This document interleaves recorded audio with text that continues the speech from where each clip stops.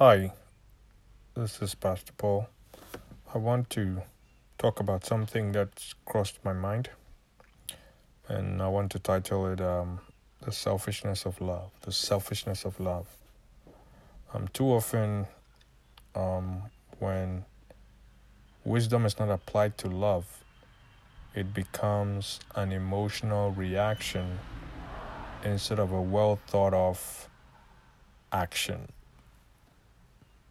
Whenever you sit on an airplane on a journey, flight attendants usually point something out to us.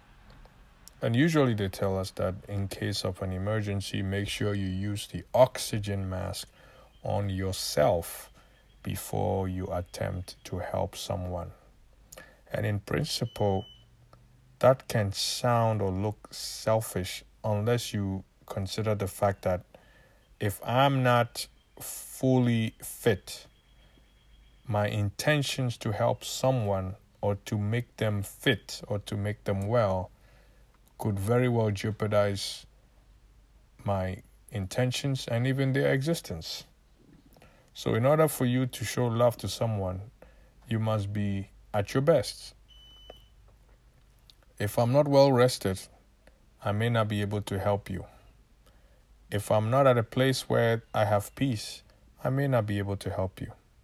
So I know there are a lot of us out there who are trying to play the hero, trying to do good, so much that we forget to take care of ourselves, and therefore we become half a help, which in sometimes does not really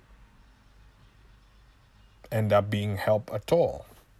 So take that break, take some time out, take care of yourself, get some rest, make sure you are up to yourself.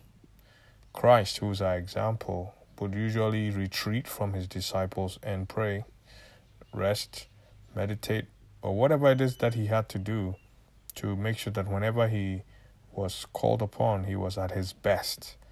I think that's what we need to learn from that. Create some time, take care of yourself so that everybody else that you try to help will get the best of you and not just the rest of you.